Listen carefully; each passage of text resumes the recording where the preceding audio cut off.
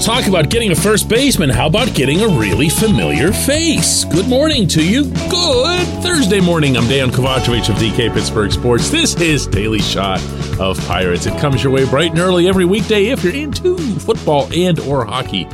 I also offer daily shots of Steelers and Penguins where you found this.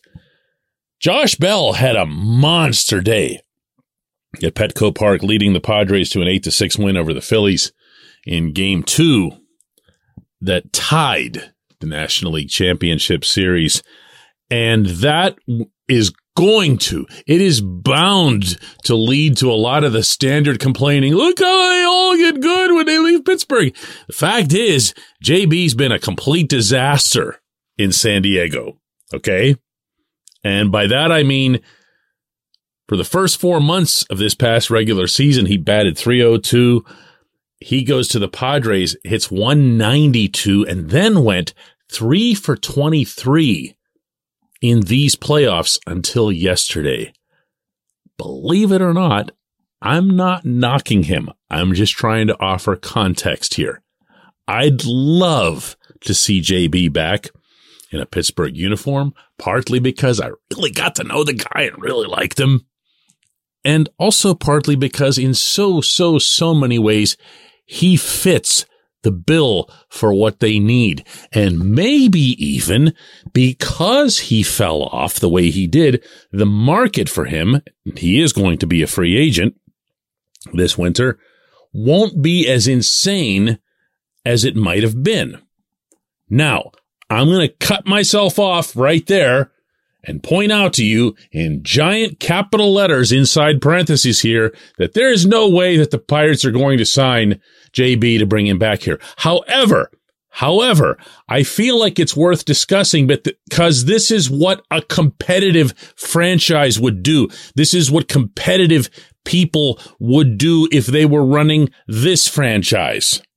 So end parentheses there and resume discussion as if we're covering a normal franchise. JB could make a difference at first base. Now, I'm going to knife off in advance here some complaints that some would have. One, and let's get this one out of the way here early, is he's a terrible defender at first base. JB has played 3 full seasons of big league ball since being traded out of Pittsburgh by Ben Cherington. That was in the Will Crow deal. And he's gotten better. He's not about to win a Gold Glove at the position, but a lot of things have changed. One of the things that the Nationals did in particular was to work with him in altering his throwing motion to become more sidearm. And if you think about the types of throws that first basemen generally make anyway, going sidearm is kind of a good idea. If you're throwing to second, you're usually throwing around, not usually, you're always throwing around a runner. And his fielding and footwork and everything else, they're good enough if he can deliver offensively the way he has at times in the past. But the at times is what's at issue. This portion of Daily Shot of Pirates is brought to you by our friends at North Shore Tavern. That's directly across Federal Street from PNC Park. It's home of Steak on a Stone, an eating experience, underscoring the word experience. The steak is brought to you partially cooked on an 800-degree stone, and you do the rest.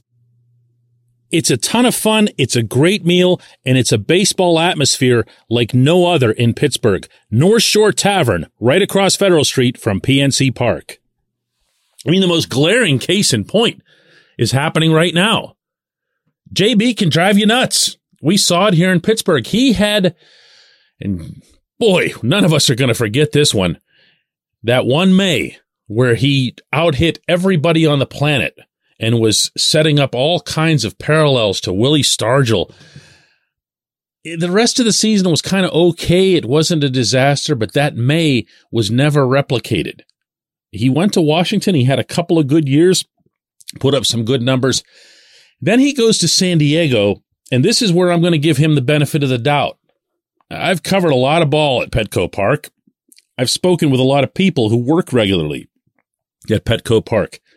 And they'll tell you that it is the enemy of the fly ball. That's what JB is. He's a guy that puts the ball up in the air, and because he's so bleeping strong, more often than not, it's going to go out if he gets some juice behind it.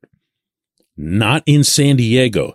There's this bizarre barometric pressure episode that happens most every night in the summer in San Diego. Don't laugh at this. It's actually true. We're at around 8 o'clock their time. The atmosphere sinks and traps baseballs inside the stadium. Okay, don't believe me then. Go Google it. It's a real thing. I actually told Derek Shelton about it before his first series ever out there, and he's looking at me like I'm nuts. It's a real thing. And sure enough, the Pirates that night against the Padres were smacking the ball all over the place the first 2 innings, nothing after the fourth. It's a killer. It's an absolute killer. The same thing happened to Brian Giles when he went out there. Remember that? What happened to Brian? Well, he had the Clemente wall here in Pittsburgh. He goes out to Petco, and the home run fences back then were even further, but the barometric pressure was still in play, very much in play. Weather hasn't changed that much. So even then, yesterday, JB goes out and just has a monster day because he's capable of doing that. He's physically capable of doing that, and he's going to be that for a while. He's only 30 years old. He's insanely smart, which, as I've told him many times over the years, tends to work against him occasionally at the plate because he grossly overthinks things instead of just see ball, hit ball. But I feel like he'd be a sound investment. Now, once more, the Pirates aren't about to make that sound investment because they're not serious about competing in 2023, even though I believe, that doesn't mean that everyone should, my own belief is that JB's the best available guy out there. Now, what's he going to cost? Well, he is a Scott Boras guy. They're going to be looking for a big contract. They'll be looking for big numbers and whatever else here. I don't know that Boras is going to be able to shake somebody for some significant total of years. I guess we'll have to see how that plays out. But if I'm the Pirates, I'd go and talk to them. I'd go and find out what's there. If it's, let's say, for example, 3 and 45, 3 and 45 sounds workable. The Pirates definitely have it. Let's get past that part of the conversation too.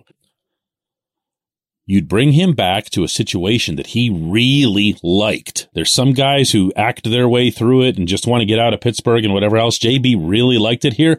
There's a good number of players here who've played with him and who liked him. He had a chance to get to know Shelton and a lot of the coaches that are still here, and of course Cherington. And this isn't about sappiness either. This is about getting production out of the first base position. If you can live with JB's slumps, then you can live most definitely with the numbers he'll have by season's end, regardless what kind of streaks and ugly stretches went into it.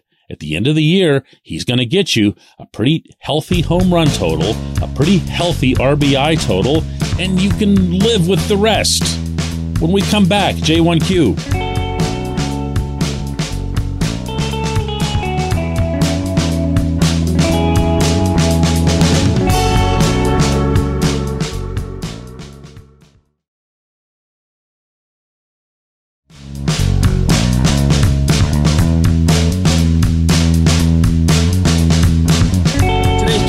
Comes from Jeff, who says, here it is, DK. Why should I be invested in the 2023 Pirates season if everyone from the owner on down doesn't care? I mean, give me something, anything. I'm at a loss. How do you pass this off as trying? At least try. A first baseman, a veteran pitcher, a bridge catcher, anything. Jeff, it is not in my job description to in any way, shape, or form, try to defend the Pirates. I don't care how criticized they get. I do care that it's accurate, which is what some people will misinterpret as being defending the Pirates. I'm real big on facts, being a reporter. So that's just a reflexive thing. That's just something that it's like the Pavlovian reaction. When I hear somebody say something that's wrong, that I know is wrong, I'm going to jump in 99% of the time and explain what the right is. even if I agree with the general principle argument that they're attempting to make. So, for example, when someone says Bob Nutting is a billionaire, and I know for a fact that he isn't, or even close, he could be if he sold the franchise, but he hasn't sold the franchise. So he is not a billionaire in the sense that he does not have $1 billion. Is he worth that based on the potential sale price of the team, based on the more than 80%, my understanding is, of the franchise that he owns? Yeah, undoubtedly. But a billionaire is a billionaire. And when you're talking about Nutting being a billionaire, I don't mean to sidetrack here, but just to throw this out since it comes up a lot. When you're talking about Nutting being a billionaire, you're talking about it as if there's $1 billion sitting there of his own money that he should infuse into the team. Do you follow me? So I try to correct that because that actually is not the case. Is Nutting cheap? Yes. Does he lack leadership skills? Oh my God, yes. Is he way prone to over-delegating and washing his hands of things that he shouldn't be washing his hands of? Yes, yes, and yes. But let's at least go with facts on this. What did you actually ask, Jeff? Oh, hope for next year. Hey, ask them. That's what I keep telling people here. Whether you're coming to me for an explanation, I'll tell you what it is that they're saying. I'll tell you what it is that they're thinking. I'm very, very familiar with it. But if you want me to defend it or to explain why you should look beyond it or go buy season tickets or nothing, I'm out of my element there, man. I just am. They aren't serious about 2023. And what's more, ever since I reported that, in their public statements, they've made no pretenses to the contrary. They're essentially tacitly acknowledging it. So you ask them something, you know where they are. You know how to reach them. And even if that's not something that's of your liking, there's always Pirates Fest.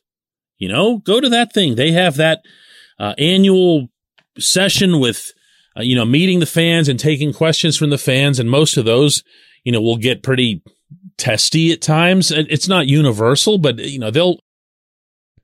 fans will ask questions that might make the people on stage be a little more uncomfortable than they would be if they're taking it from reporters because they know we're not invested in it.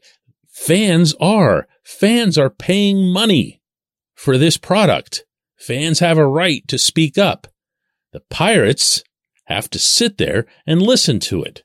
And it has 50 zillion times the impact of someone like me asking a question. It just does. They also hold season ticket events that are not public, that are not the kind of thing that I can cover. I'll be at Pirates Fest, obviously. But when it comes to, a setting where it's just season ticket holders and just them, and they have an open forum, and you say what it is that you want to say, believe me, it's heard. Doesn't mean they'll act on it, but it's heard. Way more than anything that I can say or can write. I appreciate the question, Jeff. I appreciate the spirit, and I do mean spirit, in which it's asked. Let's do another one of these tomorrow.